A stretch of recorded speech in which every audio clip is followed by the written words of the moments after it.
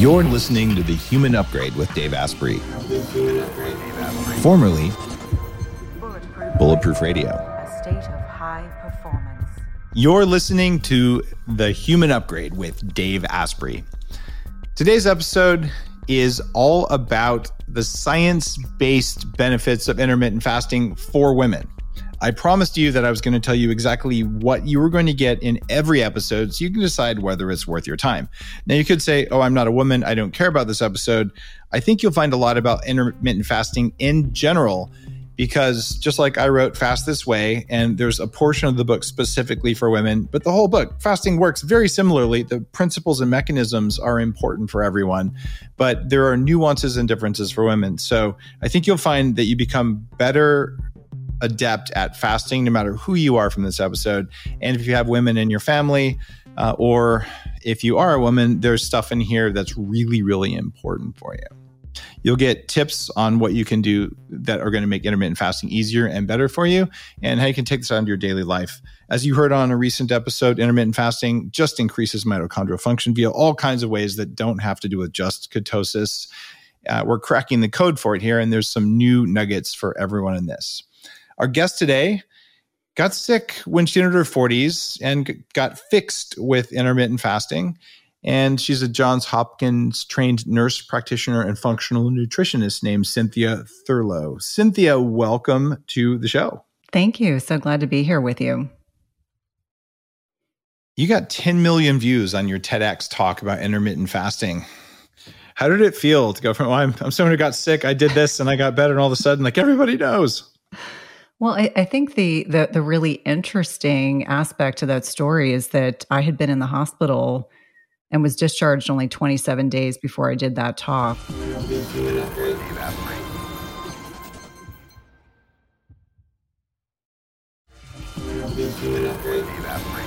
Well, I think the really interesting aspect to that story is that I had been in the hospital and was discharged only 27 days before I did that talk. So to go from nearly dying from a ruptured appendix and a slew of complications to going on to honor a commitment I had made to doing a TED Talk, really to demonstrate to my kids that I was okay.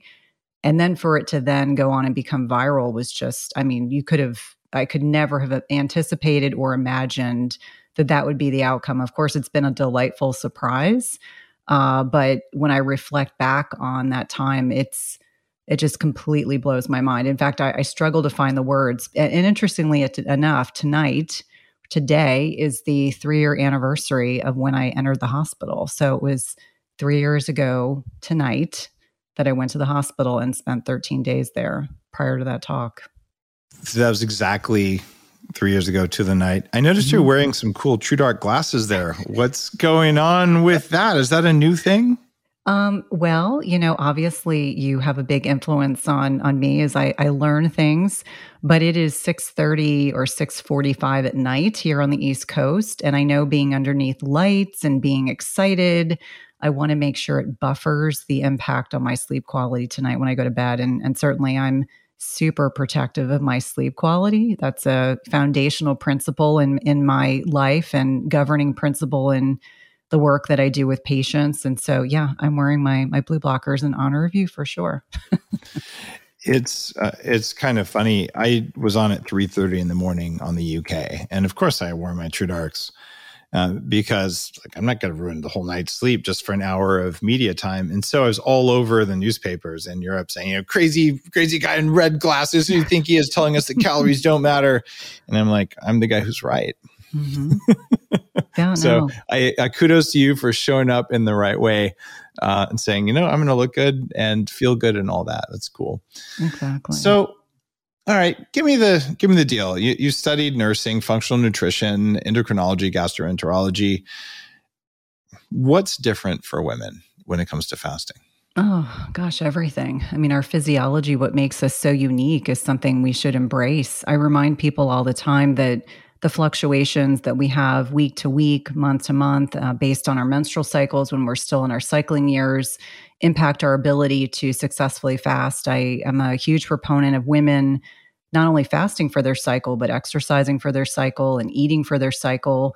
Now it gets a little more complicated as women make that transition from, perimenopause, the 5 to 10 years preceding menopause, into menopause, but not in a way that it deflects from the importance of eating less often. And so when I really start from a foundational level, talking to women about fasting, it's really honoring our own unique physiology. It's leaning into that menstrual cycle. It's leaning into the lifestyle piece that so much of us forget to talk about with our patients, our sleep quality, stress management, anti-inflammatory nutrition, our exercise quality, our connection with nature, all of which are critically important. When all of those things are really reined in well, fasting can be an incredible, incredible strategy. And when we don't honor our own physiology and acknowledge that those hormonal fluctuations between estrogen or estradiol, progesterone, testosterone, et cetera, cortisol, insulin, boy, you can make the best toxic brew for yourself. And so when I reflect back on over 20 years of clinical practice, the one thing that really stands out for me on so many levels is I wish I had known about this when I started practicing. I wish it hadn't taken me so long to figure it all out. But, it's really become a public health crisis. And I think for so many of us, especially licensed healthcare professionals, it's like, if you're not talking about fasting, the question is, why not? Well, one of the reasons that I wrote an endorsement on the back of your book, which is called Intermittent Fasting Transformation, it's that if we had this information out there when I was 20 years old, same thing, I would not have had to spend $1 million on hacking my biology. It would have been so much easier. And my first book was on fertility, right? We didn't put intermittent fasting in that book because we didn't know about it, but you can restore fertility using biohacking techniques. And they work for men and women. The way of thinking about, I'm going to see can I change my environment, see what happened as an output, and then adjust what I do until I get the output that I want. That works really, really well. So what I want to see in what you wrote was a book that really talks to women, because what women typically will do is you see a bunch of dudes going, yeah, I'm into CrossFit.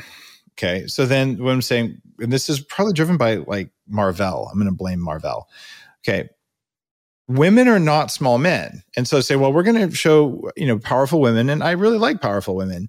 Heck, that's why I've had Mistress Natalie on the show. Like, I have no issues with it whatsoever. She's a BDSM dominatrix. I was just kidding about powerful women that way. But you're like, oh God, where's this going?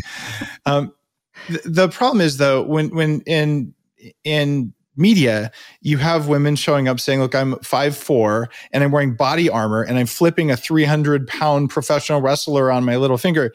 It actually never works like that. Like, that's all special effects. But we start getting women who are saying, I am a powerful person. Therefore, I am going to do CrossFit the same way a man does.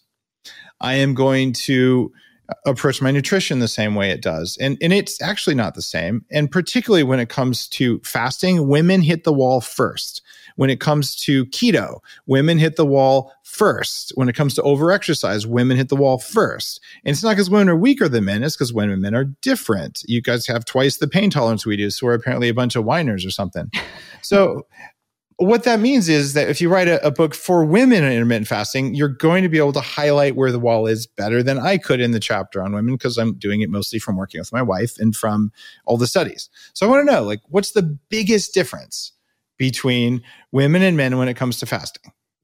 Oh, gosh. I mean, I think so much of it's the fact that we are designed fundamentally, whether we choose to or not, we are designed to procreate. We are designed to carry life, and our bodies are exquisitely sensitive to information in our environment. Our brain is exquisitely in tune to changes that go on in our environment and the amount of stress we put our bodies under. And, it's important to touch on hormesis, this beneficial stress in the right amount at the right time. And our bodies are so attuned to this that whereas a man, I'm married to a very athletic man who's in his early 50s and still does jujitsu and lacrosse and a bunch of other things. And what he can get away with, I cannot get away with. And so I think we really have to reflect on how stress impacts the hypothalamic pituitary adrenal axis, how it impacts the endocrine system, and why our bodies are so attuned. And it comes back fundamentally to the fact we are designed to procreate and carry life. even if we choose not to become parents. It's really important that if we understand that, it explains quite a bit. I talk about the influence of stress on the brain and how that impacts hormones and whether or not they're properly regulated. And I think this is the one thing that I certainly understand better now than I ever did during my training or even as an early newbie nurse practitioner. We really have to lean into that and appreciate that our bodies really fundamentally want to procreate. And if we understand these fluctuations we have in hormones, our body's response to hormesis, and the fact that we probably have, in most instances, a solid 2 weeks out of the month where we can really push the envelope. And then we have, I'm oversimplifying, 2 weeks out of the month where we need to back off on stress, not as much, intense exercise, not as much fasting, really based on, working with women. This is really the crucial part. And I love that you brought up, we are not many men. And I think anyone that thinks that they can, outregulate their physiology, I think that's impossible. And I think it's foolish. And I think we should lean into the fact that we have this beautiful synergistic chemistry within our body that is designed to differentiate us. There's a lot of wonderful similarities between men and women, but our physiologies are not the same. They really aren't. So if they're not the same, tell me the first thing that a woman should do when she starts intermittent fasting that would be different from what a man starts to do. Clearly, we're both going to skip breakfast. How does it differ from there? Well, I think, if she's in the follicular phase, so the first, 2 weeks of her menstrual cycle when estrogen typically predominates, you're going to have more flexibility with pushing the fasting envelope, the amount of time that you're fasting, the window in which you're fasting. You can handle more intense exercise. You can get, you have the ability with estrogen to have more insulin sensitivity. So you can probably handle more carbohydrate if you are someone that cycles carbohydrates. And so that for me is a starting place. Like I usually will say, let's start when it's easiest during our cycle to actually fast successfully. The other piece of that is if someone's in the luteal phase, when, after ovulation, when progesterone predominates, that's usually when I will ask women to kind of take their foot off the accelerator. I'm not suggesting not to fast, but you're not going to fast more than 12 or 13 hours, and especially the week prior to your menstrual cycle. And it's interesting to me that after working with thousands of women, I'll even have physician friends text me and say, oh my gosh, I can barely get to 14 hours. What's wrong with me? And the first question is always, where are you in your menstrual cycle? And they'll look at their app. They'll say, oh, I'm supposed to get my cycle in 3 days. And I'm like, as soon as you start bleeding, you can start kind of pushing that envelope quite a bit. And so I think that's a starting place. Where are you in your menstrual cycle? Let's honor that physiology. And for a lot of women, really starting at the first, 2 weeks of their menstrual cycle, when they start bleeding up until ovulation, they're going to have more flexibility and more success. And I think that sets them up to then be able to have some flexibility in their fasting regimen. So you're saying when you start bleeding up to the next 2 weeks, or the 2 weeks, including the time you're bleeding the next week after that or so, however long it is, that's when you would want to fast longer windows or shorter windows? You can get away with longer windows. However, I think when we're really starting, if we're starting at the basics, if we're going from someone who's eating a standard American diet, is physically sedentary, the Band-Aid starts with stop snacking. And then we kind of move on to, you need to restructure your meals. And this is important because a lot of people that are listening, we've been conditioning our patients to believe meal frequency stokes our metabolism. Breakfast is the most important meal of the day, which is complete BS. And so we really have to start with the basics. And this could apply to men and women. But the differentiator is when we go from stopping snacking to restructuring our macros, the next thing that's really talked about is honoring where you are physiologically. Now, there are probably women listening saying, I'm, peak fertile years. Then you lean into that follicular phase when you have the ability to fast longer. If you are in perimenopause and your cycles are still regular, meaning you're getting them 28 to 30 days, you can follow along with that. The beauty of menopause is that you don't have to lean into that as much. You have a bit more flexibility. This is where I think men and women are a bit more aligned. There is not as much hormonal flux in a menopausal woman. You're not getting a menstrual cycle every month. And let me be clear about defining menopause. This is 12 months without a menstrual cycle. There are a lot of women it may take a period of time. We know 51 is the average age here in the United States. So some women will go through early, Some women will go through a little bit later. And the differentiator is menopausal women and men are a little bit more aligned because there's less hormonal flux. But cycling women, perimenopausal women have to really lean into where they are in their menstrual cycle to be able to harness the power of intermittent fasting and to do it where they feel like it's more aligned with their energy levels, their sleep quality, etc. And it's important to define, I feel like I actually know more about my menstrual cycle now than I ever did when I was younger, which is really sad.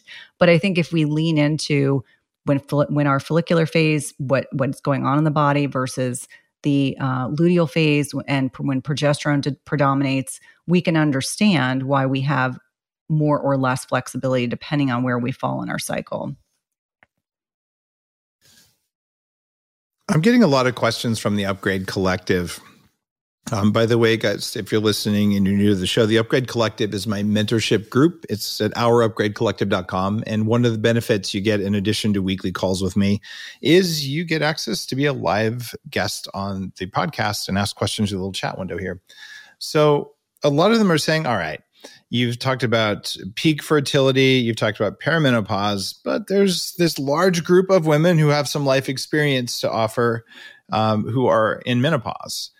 And you're saying it's easier in menopause because you don't have the cyclical stuff happening every month because it's more even. Do they tend to do better with longer fasts, with shorter fasts? Talk to me about fasting and menopause.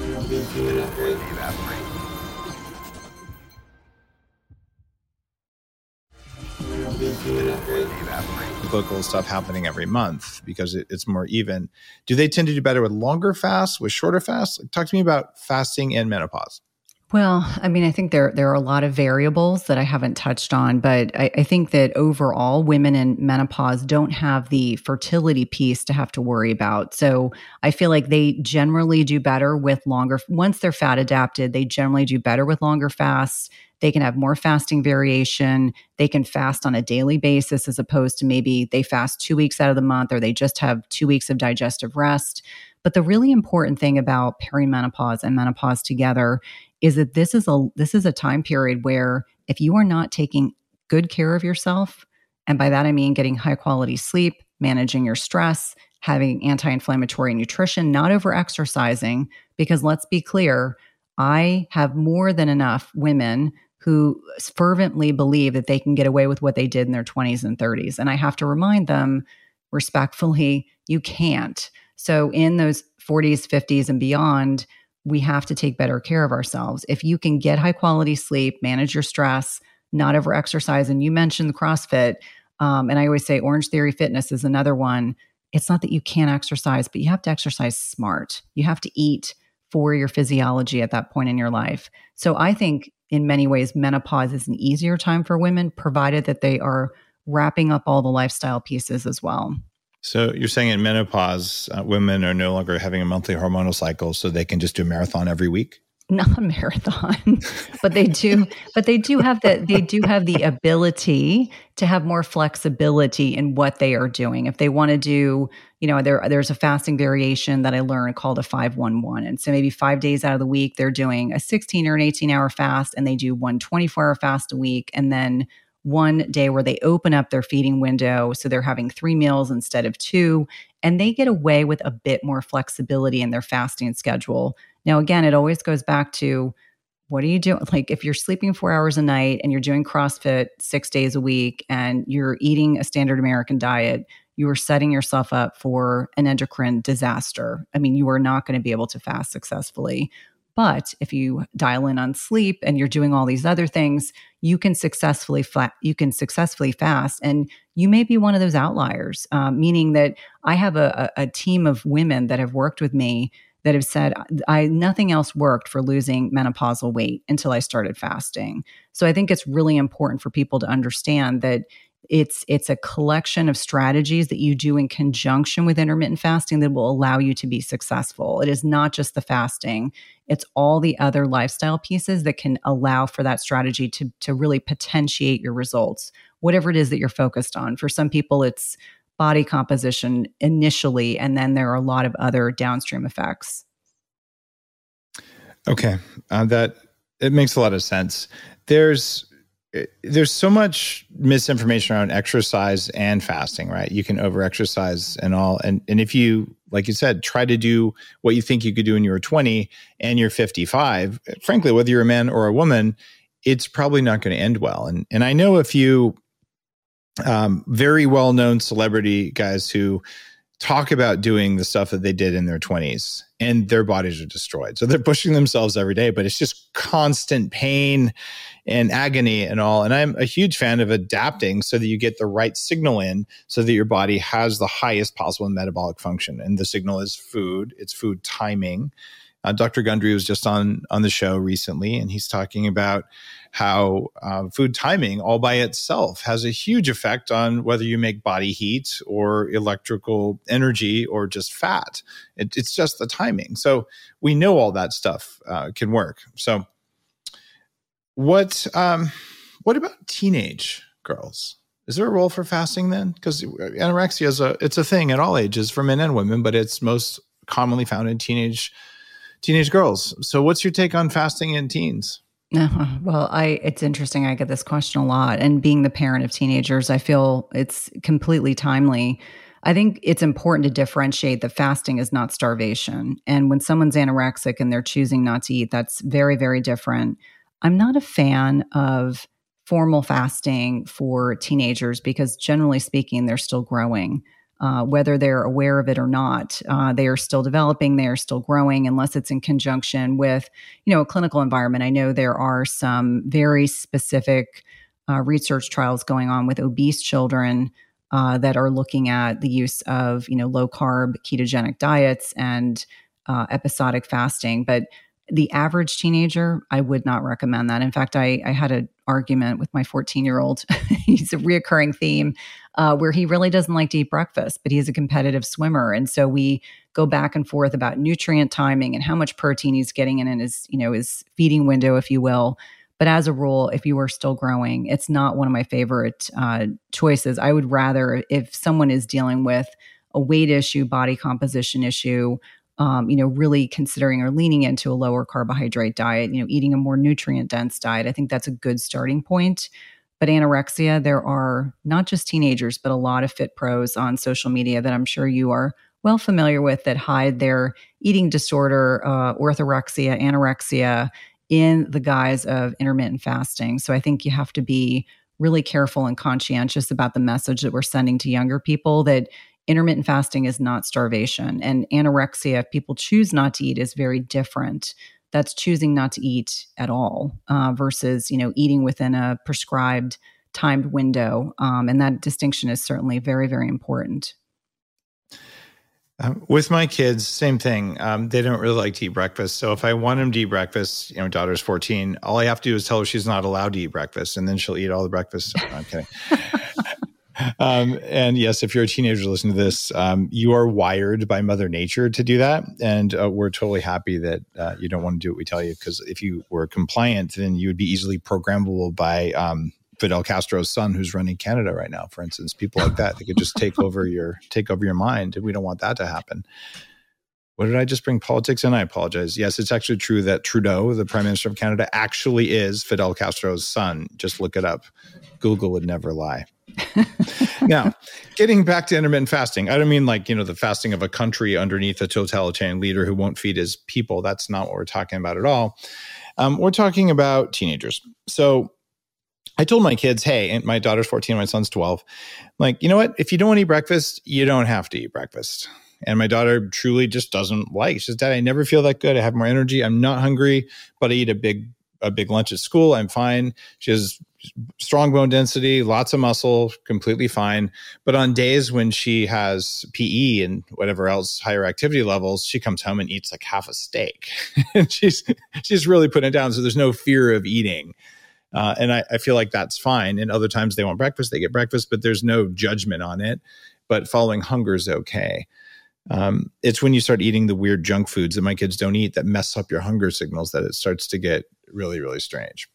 I don't know if it happens to you, Dave, but I'm sure you probably get a lot of free stuff in the mail. And one of the things that I received last weekend was a keto-friendly Pop-Tart as an example. And my kids were so excited. I read the packaging and thought to myself, it was full of sucralose and corn flour and a bunch of other garbage. And there was probably 50 ingredients. And yes, it probably was a scooch healthier than an actual Pop-Tart, but I threw them in the garbage. But my kids, before I did that, of course, went after them. And I said, there's a reason why we don't buy these kinds of hyper palatable foods, because you will want to keep eating them. And as you can imagine, teenage boys, I mean, they would have eaten the whole box. I was like, forget it. It's going in the garbage. But they were like, but it's free. I'm like, I don't care. There's just no way. Yeah, the world needs keto Pop-Tart Fruit Loops.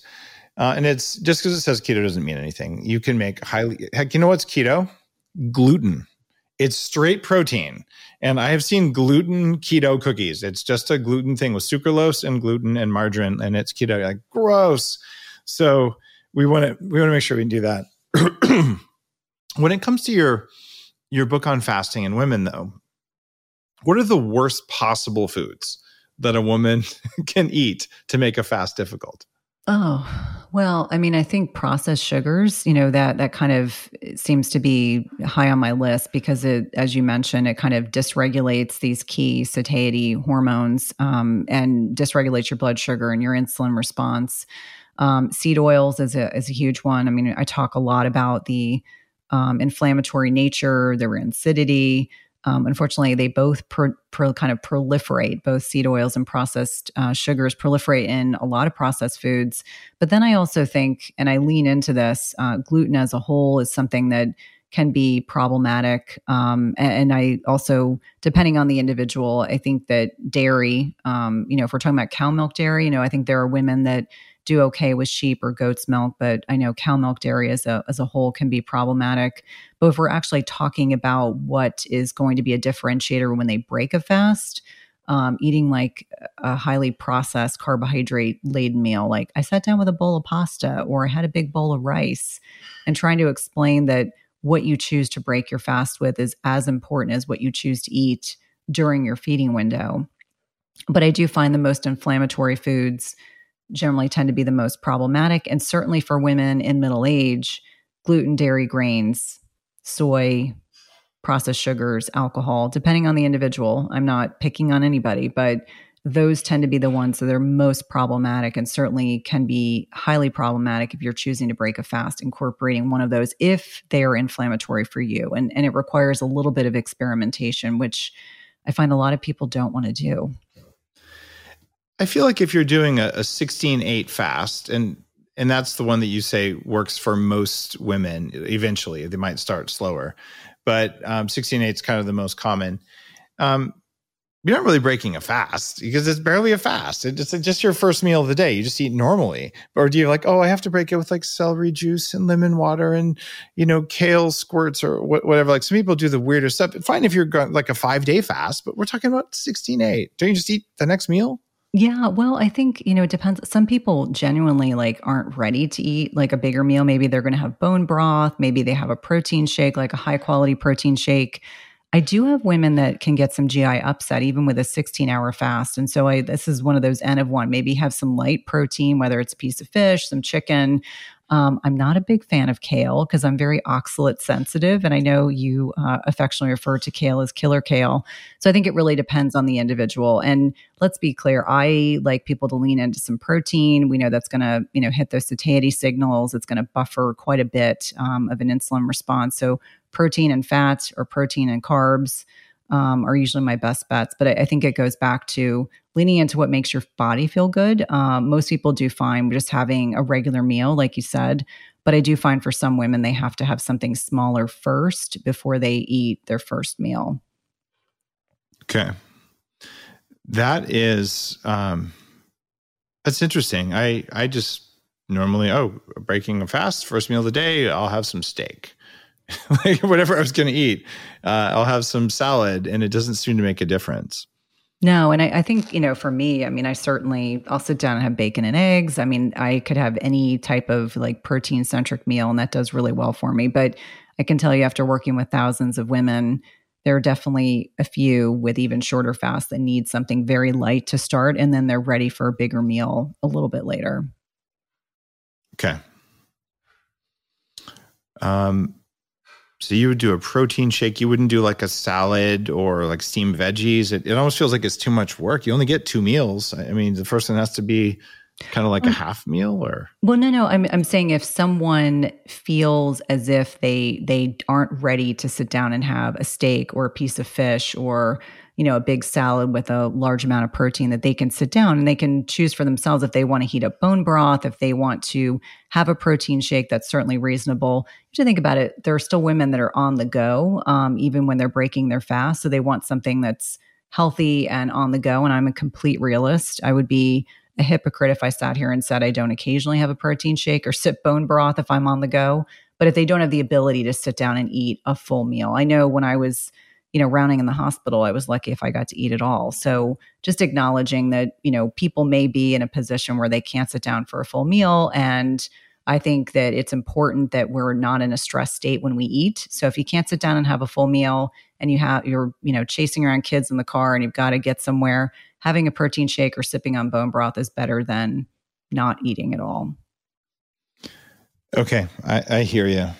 And I used to have like a big fear of, oh my God, I have to break a fast by eating a certain kind of a meal. And at this point, I'll fast for 2 days and I'll just eat. And I'm completely, I'll take some enzymes. I take enzymes when I eat anyway, and I'm completely good to go. But on a daily basis, I don't even look at it as breaking a fast any more than, you break fast. That's the first meal of the day. You have eggs and bacon, whatever. But it may be different if you're in perimenopause, and it may be different if you're low in stomach acid. That happens as you age. So you might need to increase your digestive ability with enzymes and stomach acid. I think that's a good point. The other thing that I think is important for people to understand, that actually digestion starts in our brains. So if you're in a stress state, if you're running around, if you're stressed at work and you're trying to sit down and eat a meal in conjunction with not enough stomach acid, not enough digestive enzymes, it could explain why some people are not able to sit down and have like a real meal to start. And I think just kind of leaning into your own bio-individuality is certainly very helpful. Okay. That idea that you should adjust it for yourself. And in your 45-day plan in the book, you talk about figuring it out in the first 7 days. That's the induction. But then, okay, how do you dial it in for most of the program? And at the end, you modify a little bit. And it's how you do it. You play around with fasting, and eventually you just get this feeling that says, oh, today I'm going to only go 14 hours because I didn't sleep that well, and I'm just hungry, and screw it, I'm going to eat something. And then the next day, I slept great. I feel really good. I'm going to go longer. And as a woman, then you add in, where am I in my cycle? I know I'm probably more limited now than I would have been before. Right. And it's a real thing. It happens to guys too. But not quite as much. If you inject testosterone or you look at the full moon, there actually is a slight monthly rhythm in our testosterone, but we're never going to see that.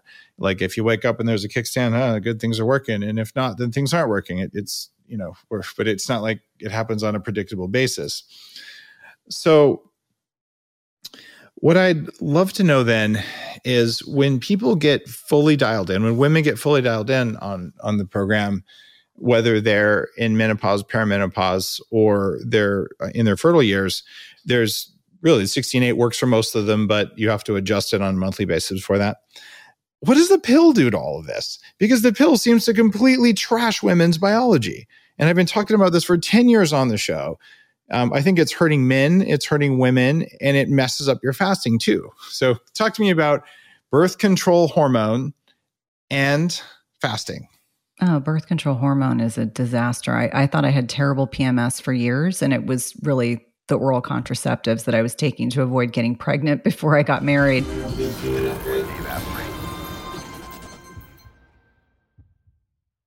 What if there was a way to feel younger for longer? Well, there is.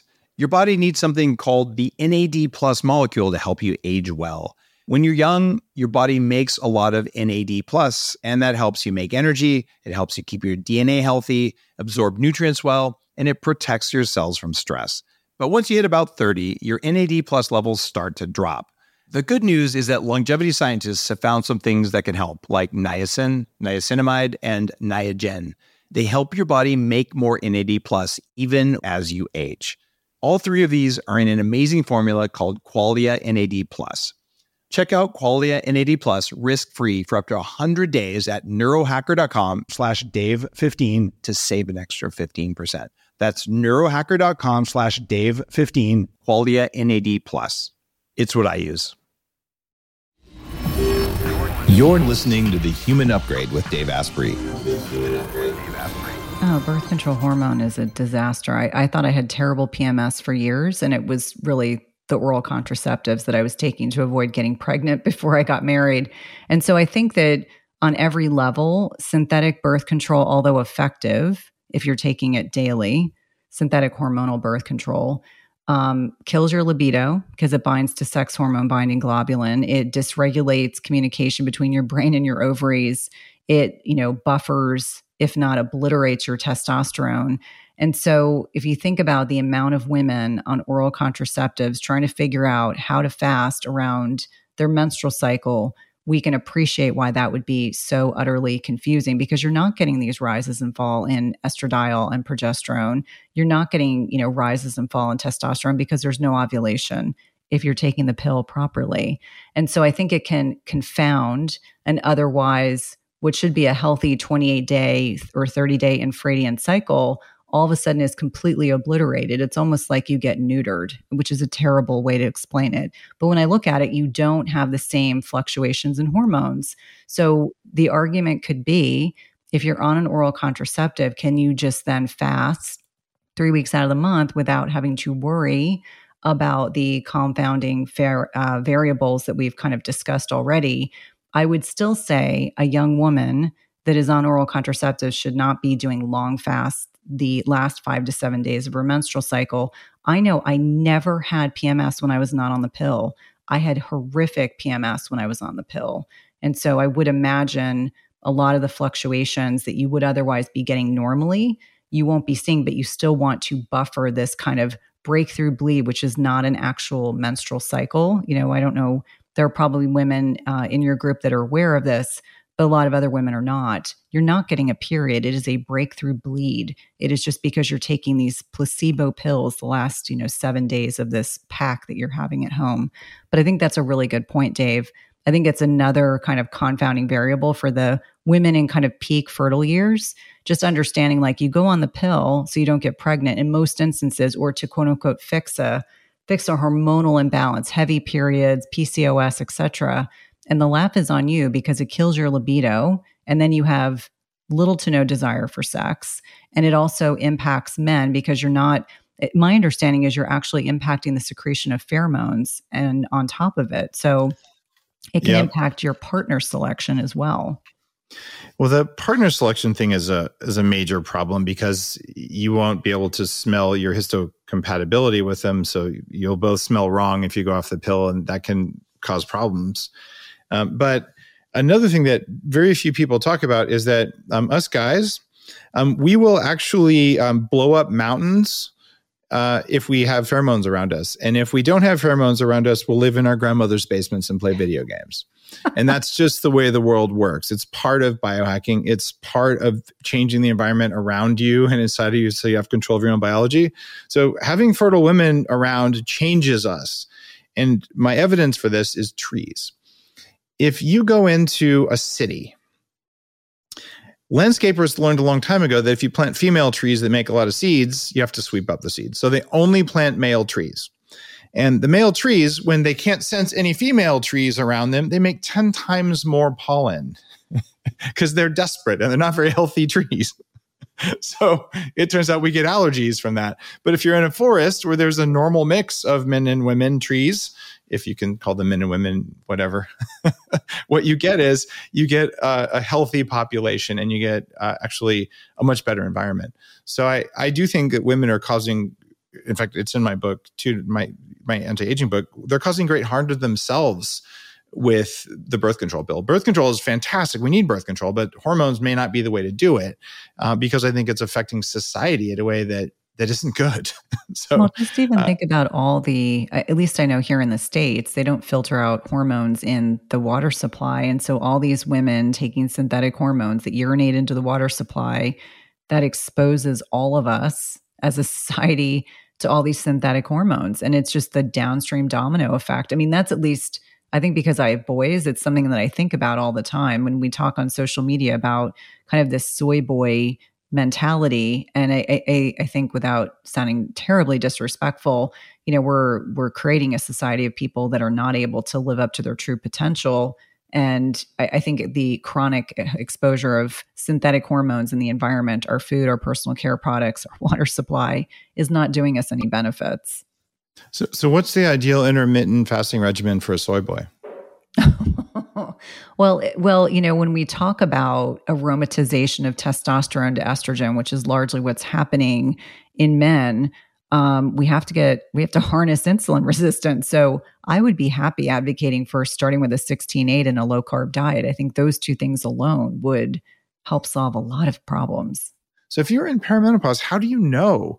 What do I do today? Like, okay, I'm not having my period today, but God knows what's going to happen tomorrow. What are the markers when you wake up in the morning that tell you what the day should look like for fasting? Well, I think a lot of it has to, really rely on what was your sleep like? What's your energy like when you get up in the morning? I mean, it's super sexy, right? To have those conversations with yourself. But certainly when I was in the midst of, the perimenopause haze, that was how I kind of gauged my day. Is this the day I'm going to get up and go to the gym? Is it a hell yes day, or is it oh heck, I need to just go walk outside? Because I can tell I don't want to push that hermetic stress. I don't want to overtax my adrenals. I don't want to overstress my body. On a day when you've slept really well, you wake up in the morning, you have energy. I think it's completely acceptable to fast. If you wake up in the morning, you feel like garbage and you want to climb back into bed and you don't feel good and your sleep quality was really poor, then that's a day you don't fast. And I think that, we have to give ourselves permission as women to stop with these kind of perfectionistic, rigid tendencies and to kind of acknowledge that we want to be a bit more fluid. I always use perimenopause as a litmus test for how well you take care of yourself. And yes, we can have tremendous hormonal flux, starting with low progesterone at the beginning of perimenopause. People aren't even aware. Here's the thing that no one talks about. This can start in your late 30s. I have women tell me, oh, I'm 45. There's no way I'm in perimenopause. Well, yeah, you probably are. You start having sleep disturbances, you start gaining a little bit of fluff or weight, your periods start getting heavy. And, it's interesting, when I did a lot of research for the book, really looking at research that's been done on perimenopause and how they grade each phase of perimenopause, which I found fascinating. And a lot of women don't even realize they're in it until their early 40s. Maybe then they start noticing, and that's prompting, discussions with healthcare professionals, which generally align with synthetic hormones, IUDs, ablations, and when all else fails, let's do a hysterectomy.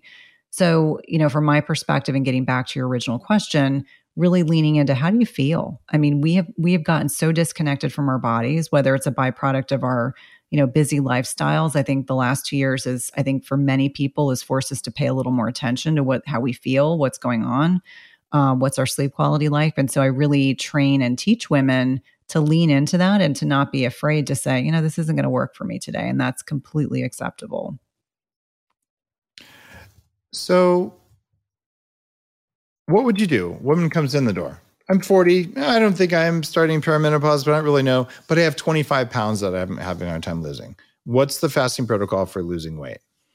Well, if we're looking at labs, there's definitely labs I would order. But I would say starting off with stopping snacking, restructuring your macros, really prioritized on eating protein, non-starchy vegetables, restricting carbohydrates. And so I think the average American, last time I checked, is 200 to 300 grams of carbs a day.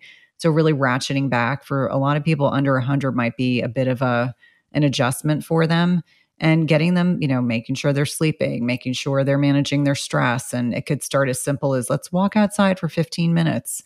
I had a conversation with one of my childhood best friends, and one of the things that we do really terribly here in the United States is identifying people at risk for developing diabetes. And I was coaching her through, these are the things you need to do. And she was telling me, I hate you because I'm out walking every morning now. And I said, one of the best things you can do to buffer insulin sensitivity is walk after a meal. And so for someone like that, early 40s, probably perimenopausal, we would start with carbohydrate restriction, cutting out the snacking, aiming with, 13, 14-hour fast and slowly opening up that window. I find for a lot of people, they don't even have to make major nutritional changes, but just stopping the frequency of eating. If you look at a lot of the research that's going on in the last year or two, looking at meal frequency, if you eat 6 to 10 times a day, cutting it back to 2 or 3 is going to make a huge net impact. Yeah, But you you'll imagine? go into starvation mode. You have to eat 10 times a day. I used to believe that. It's such nonsense marketing. It really is. And there was actually an article that was written the other day that someone asked me to comment on, and it was talking about an endocrinologist at a major medical institution who said people who intermittent fast are at risk for hypoglycemia, dizziness, fainting, and energy slumps. And I was like, well, they're actually not at risk for those things if we teach them how to fast properly and not be a carbohydrate burner, which is what most of the conventional medical advice is these days. Eat for meal frequency, stoke your metabolism. Breakfast is the most important meal of the day, all of which I would argue for most adults is ridiculous. Why did you say for most adults? Well, there's always exceptions, Dave. There's always people that should not be fasting. And so I always say most adults because there are certainly people that fasting is not appropriate for them, either at their particular life stage or, I'll give you an example. If someone's pregnant or breastfeeding, I don't believe that's an appropriate time to fast. Or if someone's recently been sick. I get that question at least once a week on social. Someone comes in, I'm pregnant and I'm breastfeeding and I want to try fasting. I'm like, how about no? Because your body just is cranking through so many calories to make breast milk or build a baby. That's a time where you don't need 6 meals a day, and you might do a 12-hour fast because you weren't hungry in the morning, and that's not really a fast. But when you eat and you don't restrict it, and you don't eat garbage. And magically you get super healthy breast milk and you get a healthy baby. And that's my first whole book was on fertility, but it drives me nuts. The idea of intentionally fasting longer than you want to when you're trying to make milk, it's going to dry up. You just don't want to do that. No. So and it's like the one time you should enjoy the joy of being pregnant and breastfeeding your baby, if that's what you're able to do and choose to do, and not be in a restriction mindset. I think that's so profoundly unhealthy. And I was saying to my husband that, there are so many people on social media that talk about, I was able to fast throughout my entire pregnancy and while I breastfeed. And I was like, I could eat like a linebacker when I was breastfeeding. That was the one time in my life I was amazed at how much food I could eat. There's no way I would have wanted to eat less. There's something else about epigenetic signaling that's really important to understand. You can send, before pregnancy even, you send your body a signal that says, should I be dropping an egg for a land of abundance to thrive, or should I be dropping an egg? And remember, there's like billions of eggs you get to drop. So who picks that egg? Epigenetics picks that egg. The 100,000 mitochondrial sensors that are present only in that density inside your ovaries, they pick, right? And they decide, I think there might not be enough food here. So let me drop an egg that is wired to survive in a time of famine and strife. Maybe not evolve, maybe not be as strong, maybe not thrive, but live so we can have another generation that thrives later when there's enough food. That's why you eat before pregnancy. And then the first trimester, you have to have enough calories and the right type of calories and the lowest level of toxins so that magic stuff can happen. And then the baby says, epigenetic signaling. I'm totally going to thrive and kick ass for the rest of my life. And there's your anti-aging strategy, the first 3 months of life. You get that right, you're going to live to an old age, even if you screw up when you're 12, right? So we do it all backwards. But when people say, I'm going to fast during this time, so I'm like, please don't. Like you're setting your baby up for less success later in life. And if you did fast during that time, it's okay. Just feed your kid now. It'll be all right. But to encourage that, I just can't say that it's a good thing. Those are near and dear to me because it's the highest ROI of anything you can ever do is pay attention during your pregnancy. And be nice to pregnant women, even on airplanes. I agree wholeheartedly. It's something that I struggle with, and I try very hard, tell my team very hard that we're not going to argue over this point. We're just going to say these are our recommendations, and this is why. And I agree with the epigenetic piece that why would you put yourself in a position or choose to not do everything you could to enhance your future offspring? I love that. All right, let's get back to intermittent fasting. You talk about three buckets of fasting. And I think in my book, I talked about 8 different styles, but really they're all like length of time you go without eating. And you like alternate day fasting, which is where you just don't eat every other day. You like 5-2 intermittent fasting, which is 2 days a week. You don't eat anything. Those are back to back.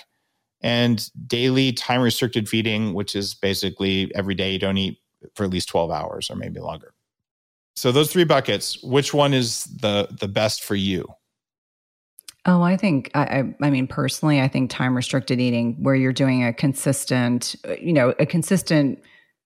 time frame, whether it's 16 hours, 20 hours a day, I think it's much harder. This is me personally. I'm kind of an all-in person. If you were to say to me, I'm just going to fast 2 days out of the week, that would be far more challenging. Or to do two 24-hour fasts a week, I would say forget it. And I feel like over the last couple of years that it's become, I want to say like the 5-2, and that seems to have had its kind of heyday. It seems less people are interested in doing the less consistent pattern. I just think it's easier if you're trying to make a lifestyle change, a consistent lifestyle change, to do something that you can do every day, or at least most days. If you do it during the week and maybe one weekend day. But me personally, I'm very much a proponent of a more consistent schedule. I think that's easier to align with your work schedule, your personal schedule, your lifestyle. That's something that needs to come out both for men and women. It's look, if it's so perfect, but you can't do it, it actually wasn't perfect at all. So going for a while every day, at least 12 hours, some days 16 or 18, some days 24, some days 13, and not worrying about it so much. If you just do that most of the time, that's like the lowest friction way of doing intermittent fasting that I know of. And if you wake up and you feel like garbage, put 2 big scoops of collagen protein in your coffee with butter. And what do you know? You're probably going to feel just fine. In fact, you might feel better than if you didn't do it. So that's permission to do that is granted both by your book, by my book, by all of the teaching, everything we're finding out from a community of hundreds of thousands of people who've started intermittent fasting. It's like, look, you have to do it every day. Just do it most days and do it sort of, and you're good. And if you eat breakfast every morning, you'll probably end up hating your life eventually. Well, and I think it's important for people to have permission that they can be flexible. It doesn't have to be rigid. It doesn't have to be perfect. Like, I'll give you an example. Today I lifted legs. Heavy lifting leg day. I break my fast earlier because I'm really, really hungry. I mean, I trend my continuous glucose monitor. I can see my blood sugar. Definitely have, tapped into some glycogen stores. My body is ready to eat. I up my carbohydrate intake on these days.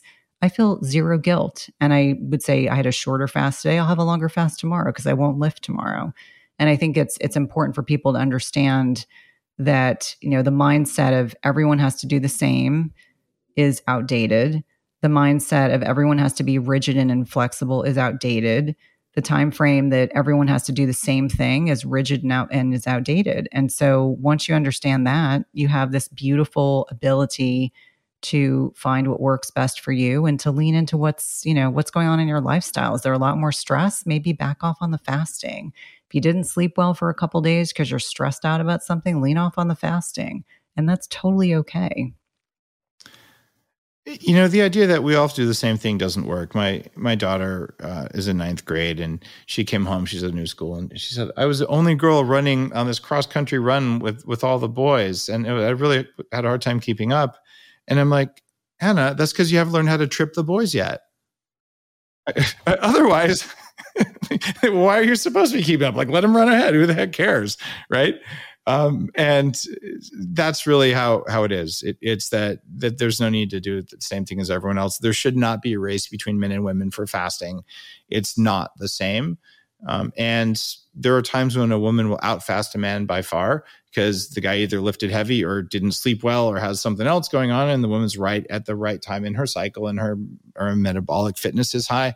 So just doing that comparison thing, it's kind of a caveman-like thing, and just be like, what's right for me is a good thing. So I like what you have in your book, and that you very specifically are talking to women in all phases of life, except maybe prepubescent, where frankly, let's not have them fast. So that needed to happen. Lots of women in the Upgrade Collective here are appreciating it. And I think there's enough difference between men and women to merit a whole book on it.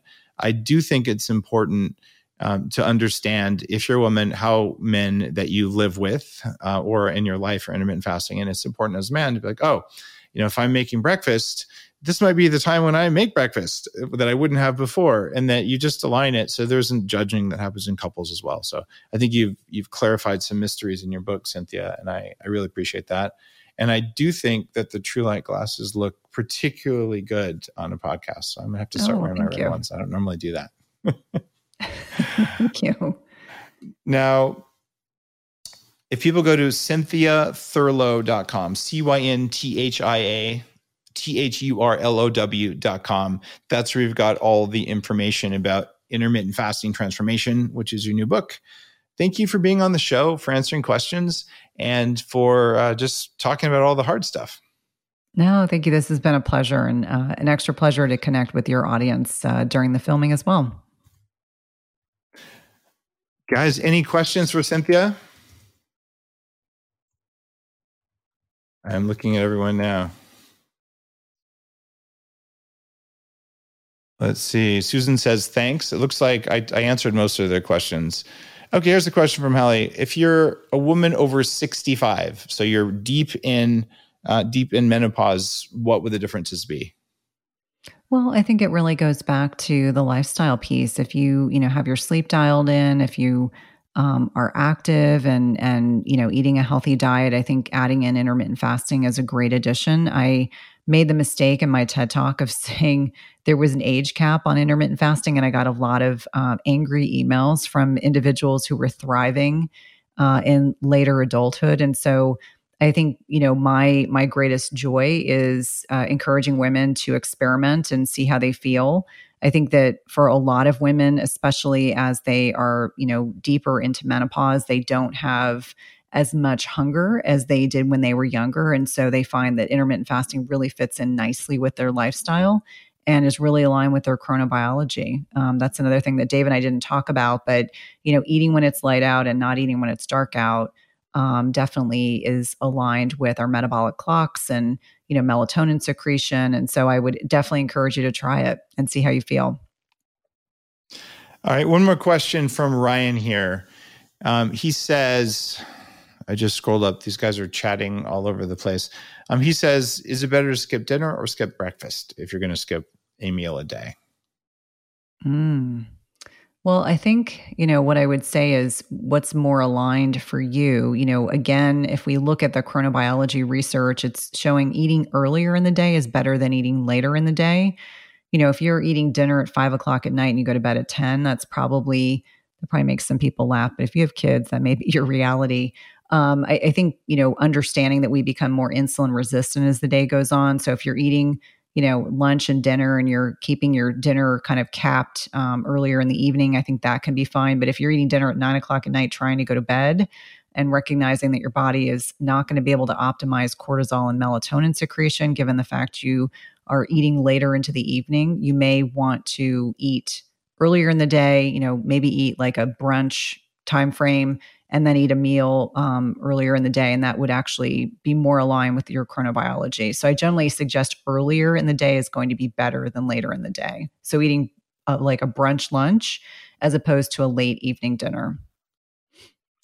The data that I found showed that if you have the peak of your food consumption at 2 p.m., that's most chronobiologically appropriate, which means a late breakfast and a very early dinner. So if you had a peak around that, but that's just kind of inconvenient. So that means if you have dinner, have it early. And if you have breakfast, have it late. So it's not like an either or, Ryan. You sort of want to kind of go for skipping breakfast and dinner because you really peaked it around noon.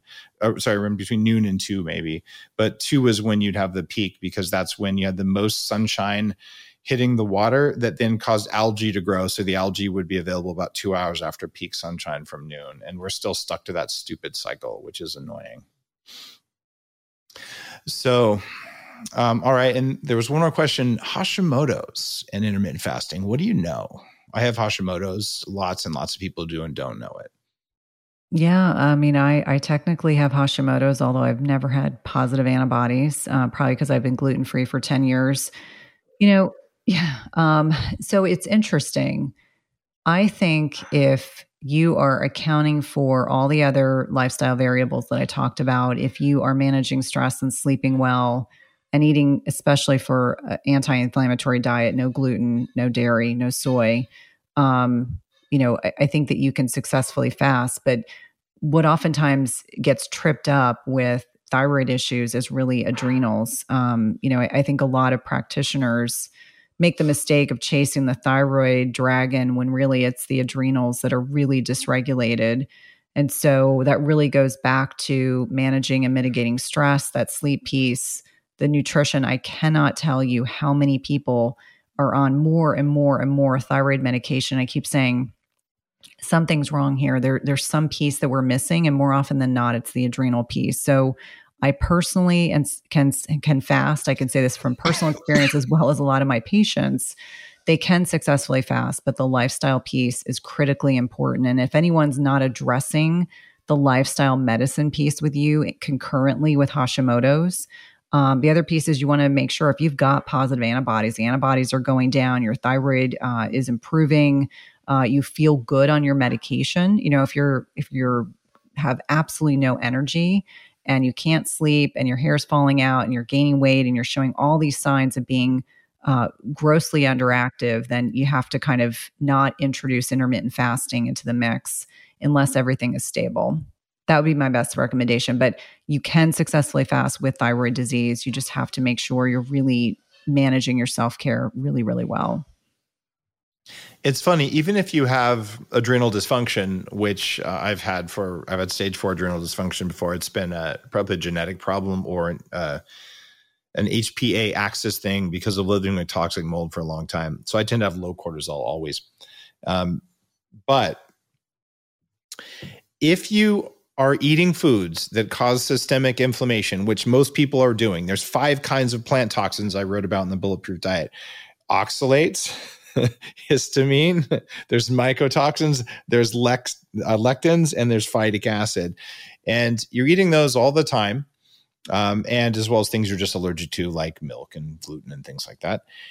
Well, that causes adrenal stress. It's a chronic stressor. So you intermittent fast and you don't have anything you're allergic to for only 18 hours. And the body goes, oh, thank God. Well, I didn't have calories, but I didn't have these toxins that were tweaking on me. So there's like a balance there.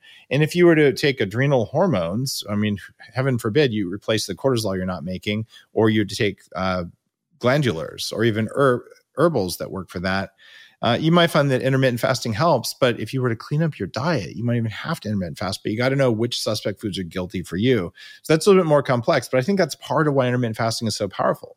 But it's like, oh, thank God, you didn't punch me in the face with gluten for all of 12 hours. I got a little bit of my life back, right? So that's kind of an important thing there. So just to call attention to just not eating bad stuff is part of intermittent fasting. No, and I'm glad that you brought up the anti-nutrients because I think oxalates in particular have been of tremendous interest to me personally and professionally.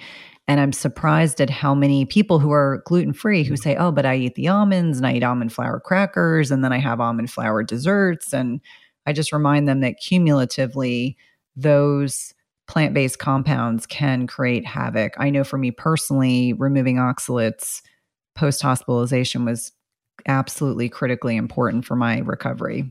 So you're not doing kale smoothie fasting? Heck to the no. Heck to the no. Kale, spinach, almonds, we got problems. Some people handle almonds well, but that's one of the problems with paleo. And it's going on 10 years since I wrote the Bulletproof Diet. And I was a little bit more nut friendly, in part for just compliance. People will do it. And I'm working on a newer update to my nutritional recommendations. And the first chapter I'm warning about these, but going, these are kind of in the suspect zone. You can, if you're going to take a hit, it's better to eat an almond than it is a piece of grain. And that's totally true. Right. So I'm just kind of moving the bar up. So if you really want to feel good, here's what to do. And here's the downside of each of these potential things. And here's how to avoid them. So a lot of people saying, what, how could you, take those out? I'm like, well, if you were to eat nuts, what are the 2? I'll tell you, macadamias, right? Because they have very few of those problems and better fats, or cashews, which, because of the way they're cooked, they don't have nearly as many lectins as some people think, but they have the best saturated to monounsaturated fat ratio of any of the nuts besides macadamias. So then you're balancing all these toxins out. You just say, screw the nuts. Like, I'm not eating nuts anymore. I'm just going to eat some meat and some veggies. And that might be cleanest. And it sounds like that's kind of the direction that you're headed as well. Yeah. And I think, it's important for us to kind of touch on this because it's relevant to women. I see a lot of women that go gluten-free, grain-free, dairy-free, or maybe not dairy-free. And, they'll say, okay, well, now I can snack on nuts and cheese. And it can get them into trouble because it's very easy. Let's be clear. I love salted macadamia nuts. It's one of my favorite things. but they're hard to moderate. And my kind of mindset is if you can't moderate, you eliminate. So if I am going to have macadamia nuts, I don't eat dairy. I measure them out, I put them in a bowl, and I put the rest away. And that's the only way I can actually moderate them. But for a lot of people, 1 ounce of cheese becomes 4 or 5 ounces of cheese, and they've completely blown their macros, or they've realized they look down at this block of cheese thinking like, how did I eat all of that? Or how did I eat half a bag of nuts? And so I think sometimes Costco, when I do videos in Costco, I'll say, I'm glad that Costco has these enormous size packages of things because I have teenage boys. However, sometimes I hate that Costco has these enormous bags of things because it makes it so much harder for people to moderate consumption. And best example, Costco has huge bags of nuts. That's what I was getting at. So really being conscientious about consumption. And if you can't moderate, then just eliminate. It makes it so much easier. I don't know if that makes me, I don't know if it's because I'm in the life stage I'm in, but I just don't want to feel bad. And so it's much better for me just to get rid of things that don't make me feel good. I like that. I like that perspective. And then if there's stuff that's good for you that tastes really good, like chocolate, you just have a lot of that around. So if you're going to binge on stuff, pretty much chocolate and cheese and coffee and butter, I mean, who could go wrong? Well, at least there's benefits. Like if you have high quality dark chocolate, at least there's benefits to it. Like, let's be honest. I can say like, I can rationalize why if I enjoy and savor dark chocolate, which is like my one vice left, I enjoy every bite of it, as opposed to if I have like crap around. Like we just finished Valentine's Day and my kids came home with Valentine's candy. I'm like, how old are you guys? They're still doing celebrations at school and you come home with a bag of crap. And then now they're old enough, they hide it. Yeah, that helps. At least you don't have to see it then. Well, Cynthia, I'm glad we got these extra questions. Upgrade Collective, thank you guys for the extra inspiration on the questions and all. I think you'll really enjoy Cynthia's book on intermittent fasting because, well, when you figure out what's going to work for you on the day to day, it matters. And expanding what was one chapter in Fast This Way into a whole book that's focused on just women, just ignoring men like me, that totally works. And as I read your book, I just identified as a woman so that I could better absorb the information. And I am actually checking my ovulation right now. So I'll let you know if that changes. Well, I appreciate that. That's definitely a good vote of confidence. On that lovely note, thank you for your book and for writing something that needed to be written. And I'm sure I'll see you at one of these conferences coming up. Sounds great. Thank you, Dave. You're listening to The Human Upgrade with Dave Asprey.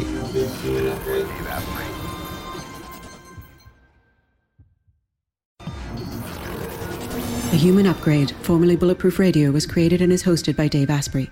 The information contained in this podcast is provided for informational purposes only and is not intended for the purposes of diagnosing, treating, curing, or preventing any disease. Before using any products referenced on the podcast, consult with your healthcare provider, carefully read all labels, and heed all directions and cautions that accompany the products. Information found or received through the podcast should not be used in place of a consultation or advice from a healthcare provider.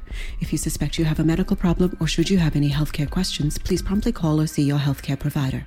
This podcast, including Dave Asprey and the producers, disclaim responsibility for any possible adverse effects from the use of information contained herein. Opinions of guests are their own, and this podcast does not endorse or accept responsibility for statements made by guests. This podcast does not make any representations or warranties about guest qualifications or credibility. This podcast may contain paid endorsements and advertisements for products or services. Individuals on this podcast may have a direct or indirect financial interest in products or services referred to herein. This podcast is owned by Bulletproof Media.